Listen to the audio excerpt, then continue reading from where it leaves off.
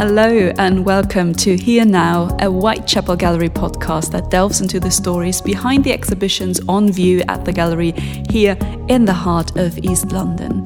Each episode offers an insight into the works and themes explored in the displays, giving you special access to the ideas that shape the artworks through live recordings from some of our events, archive footage and conversations with curators, artists and collaborators. My name is Marte Lisson. I joined the Whitechapel Gallery in 2018 to manage the London Art Book Fair. I'm also a podcast producer and responsible for the podcast at the Schön Kunsthalle Frankfurt.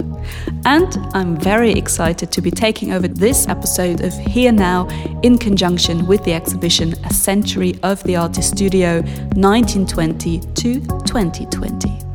The show is on view at Whitechapel Gallery until the 5th of June and presents a 100-year survey of the place where great art is conceived and created. More than 100 works by over 80 artists from around the world are on display, including names like Pablo Picasso, Andy Warhol, Louise Bourgeois, Helen Frankenthaler, and contemporaries like Lisa Bryce, Carrie James Marshall, and Wolfgang Tillmans. In this episode, we look beyond the conventionally imagined, romanticized idea of the studio. After a short introduction trying to explain why we cling to that romantic notion of the studio, we will set out on a journey across London to find spaces of creativity and art that many of us would not think of as a studio. This much for now. It is time to once and for all redefine the artist studio.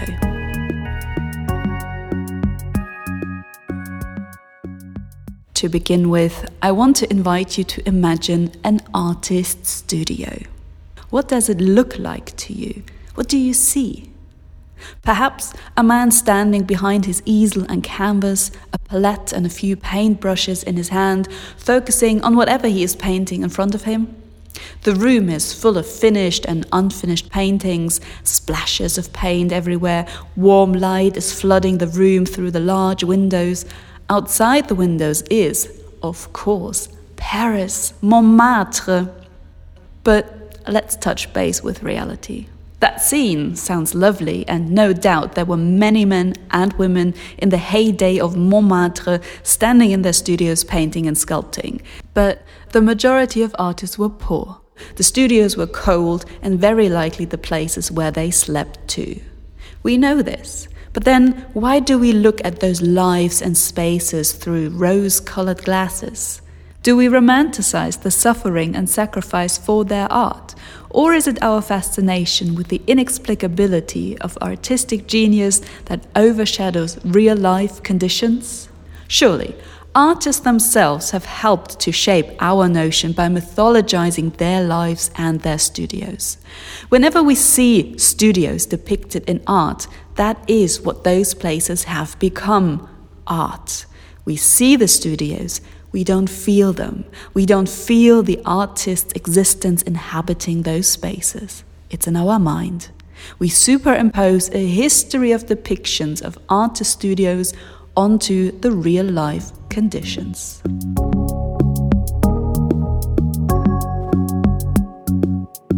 As a podcast producer, I am not bound to one particular space or even a studio. All I need is a laptop, 1 or 2 microphones, an external sound card and various cables to set me up wherever I need to be. Right now, I'm sitting in the archive reading room at Whitechapel Gallery. This space comes very close to my ideal of a studio. Old wooden tables from the time when this building was the Whitechapel Library. There are floor-to-ceiling shelves filled with art books behind me, sunlight is streaming in through the blinds, and you can hear the buzz from Whitechapel High Street through the windows. As much as this is a place to linger, we are not here to stay. For this episode, I want to talk to people, and I want to visit those spaces where creativity happens and art is made, but that we would not normally consider to be an artist studio. Though, by the end of this episode, you might do. So, let me take my portable recorder, let's hit the road. First stop is East Dulwich for coffee and some interesting insights on why many of us are so creative in cafes.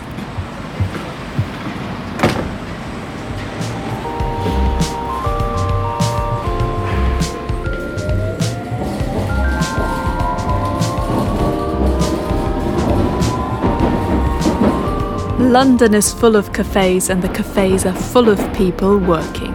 Regularly, I am one of them. But why? Why are we drawn to the cafe to write and read? Does the buzz of background music, cups landing on saucers and people chatting stimulate our brains? Or is it the communal grinding that gets us?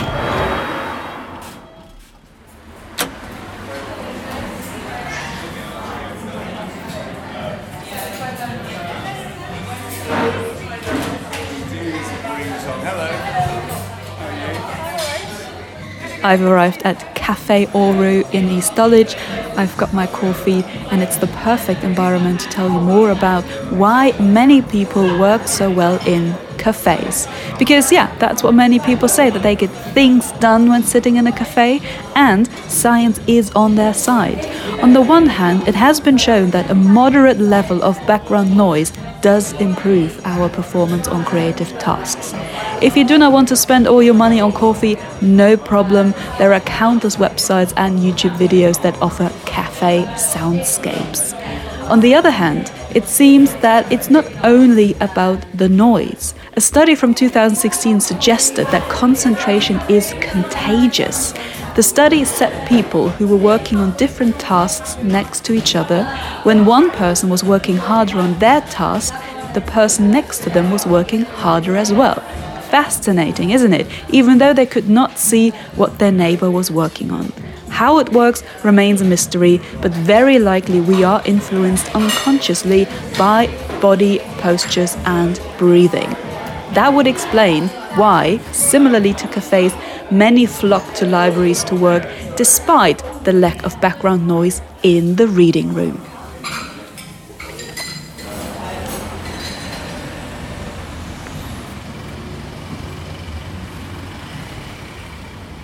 Thinking about it, cafes, and by extension bars, have always been essential in the creative process and thus have been places of creativity and art making, because they are places of exchange and conversation from which ideas evolve.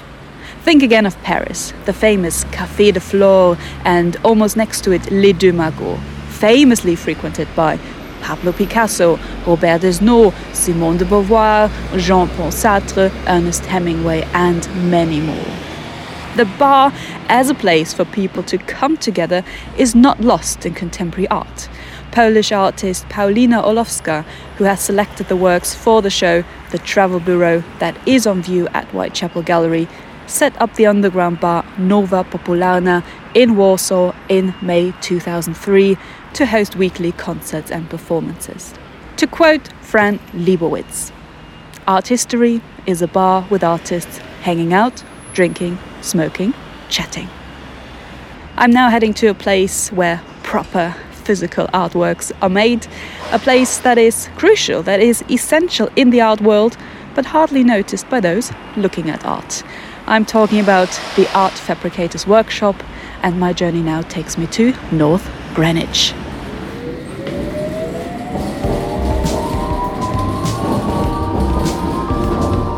Not all art is produced by the artists themselves.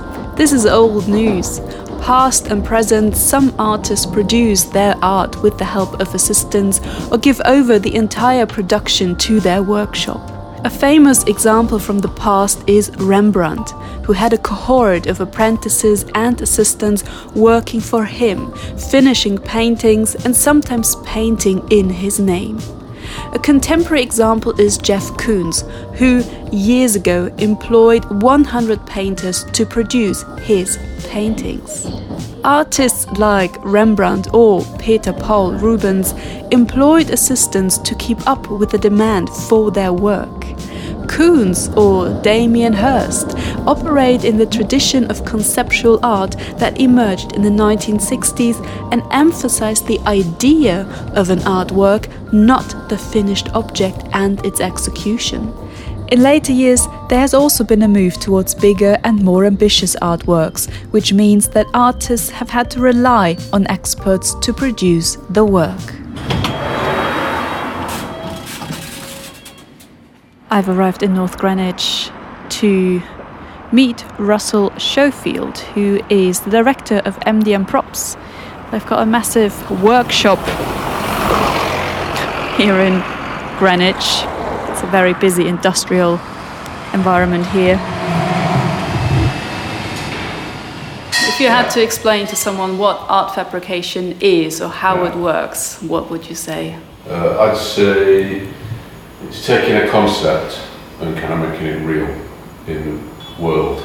In the world. So it's a tangible thing, but starting with an idea comes to us from various artists. How do I have to imagine the process? So artist XY has got an idea, is approaching you, I want to do this. Is the idea then usually final, or do you work on that idea together? It's very dependent on the artist's approaches. Some like the organic facility we offer, so it's a moving feast, and it involves some very set on their end image, and then most of the other artists fall in between. It kind of depends on scale, size, time allowed, how quick the turnaround is, where it's going, how close the public are to it, where it is in the world. So there's a lot of factors then start to play on an idea, and then there's a budget usually. That's usually the crux. So it's just an endless stream of questions. It's an endless stream of problems that you have to solve within confines. And a lot of artists get the confines and work within them. They know they're more confident in themselves, and some artists aren't. And that's when you get fabrication problems, because you can't always do something with a material that you think is achievable. What skills do you offer in your workshop? We offer everything from that initial idea, so we could offer visual interpretations, we can do any kind of 3D render drawing or animation, structural calculations, and then we've got 3D 5-axis robots that can carve things, change things, make things. We can do any kind of metal work, so that could be aluminium, stainless, any type of woodwork, all kinds of plastics, and everything that kind of links all those together. It takes a lot of kit to get a place like this together, because you invariably don't want to be outsourcing too much. You want to kind of keep that under control. And that's what we've learned over the last 35 years. Okay. How many people do you have working here? I mean, it's a massive space. We've got about 95 today. Oh wow. So, but they're all over the place. They're away. We've got a team in Berlin putting a piece together. We've got a team in Milan and some in Northern Ireland. All types of people working. But it needs a variety of skills, so you've got to be quite amendable as a person and be just keen on making things. So that's the key to it. Thanks again. Nice to see you.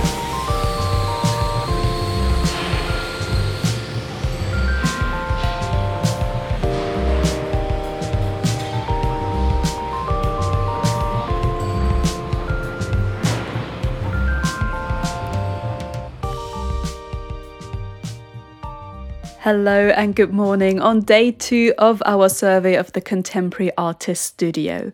In a few minutes, I will speak to artists Rory Cahill and George Magnus, who have created the digital artwork Plaza, which is on view on Whitechapel Gallery's website as part of this year's London Open. In his artistic practice, Rory works with digital technologies, exploring the dual universes that we live in as humans at the moment, the physical and digital world, the points that they intersect, how one influences the other, and how the digital world can influence our behaviors as a society. George's practice is based in music, mostly electronic club music, though he has been producing more abstract and conceptual pieces. He has worked with filmmakers, built sound collage and composed ambient pieces. For Plaza, they've joined forces based on their shared interest in online culture, video games and the virtual world that we spend a lot of time in these days. I'm interested to hear from them whether working digitally, they consider the laptop their studio, and to suit their mode of working, I will meet them online, which means that I can stay at home. Would you say that the laptop is your studio? I think personally, it's a really interesting concept. I've been thinking about it a lot since it was first brought up. I think personally for me, and I'd hazard a guess it's the same for George as well, I think it is and it isn't. You know, once the sort of the virtual world or the computer world, it has, you know, it's the most perfect studio. It has infinite space, has as many tools as you need. It's completely boundless. You don't get kicked out.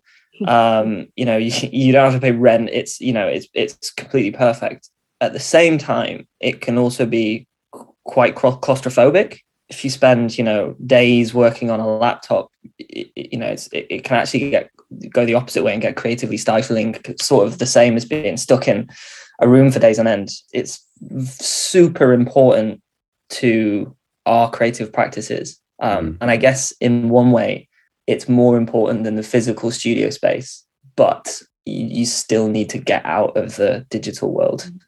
I think I kind of overlap with Rory there, but I don't even know if it is really a studio for me. I mean, I make basically all my music on the computer.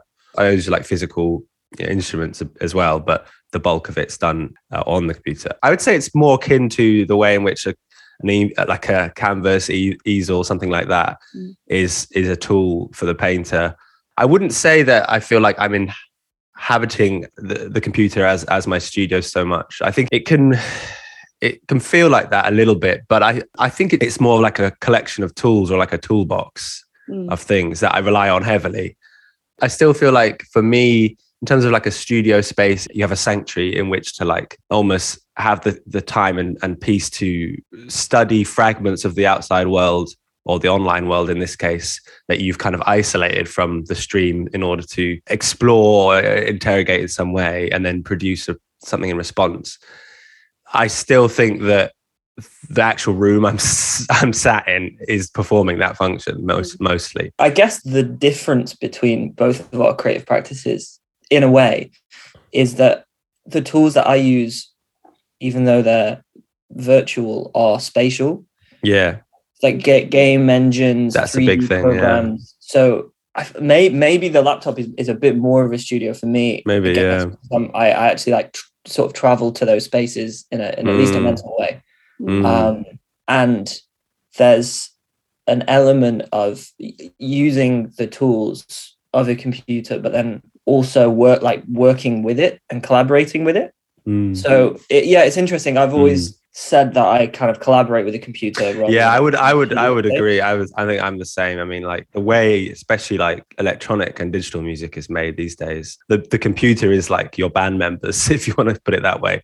I guess when you're to relate back to more traditional arts, if you're using a paintbrush or a pencil, it's all about using your body, and the tools become an extension of your body. I guess there's something with a laptop where it is an extension of your body in a certain way, but it also becomes an extension of your mind, which is really interesting. If you think about the words or the idea artist studio, what comes to mind? For me, it's a space that holds the energy to create things, but also to filter experiences. Like I'm sort of a believer that anything you create is sort of like a dream. It's a patchwork of things that you've experienced and felt, even if it's like the most kind of simple, abstract, tiny little sketch. And as an artist, you need that space. And it can be a physical space, could be a digital space, and it can also just be a mental space. But the studio to me is just that like sanctuary. Yeah, like exactly what George said. It's a place you can go. You can kind of sort through everything. I think the crucial thing is that it's cut off in some way from the everyday like movement of life. So the interesting thing about this laptop as a studio, I think, because it's kind of tangentially connected to what you were saying earlier, like with that understanding, you could almost sit in a coffee shop and like do your art. But like for me, that would just be impossible. I could never ever do that. I mean, I could technically do that. I could bring my laptop. I could make some kind of sound piece, definitely.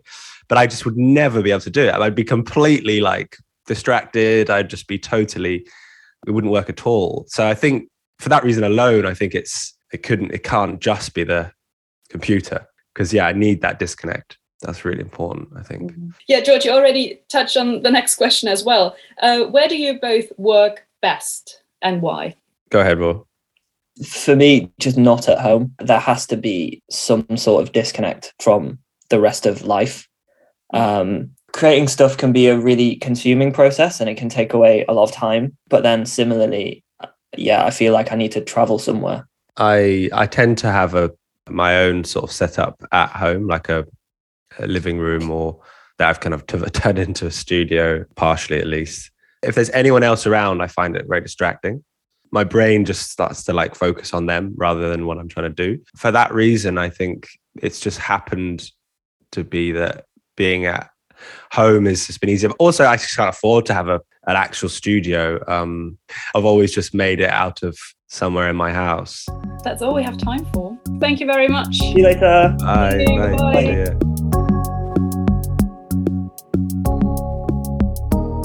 Here I am again in my temporary studio, the Archive Reading Room at Whitechapel Gallery.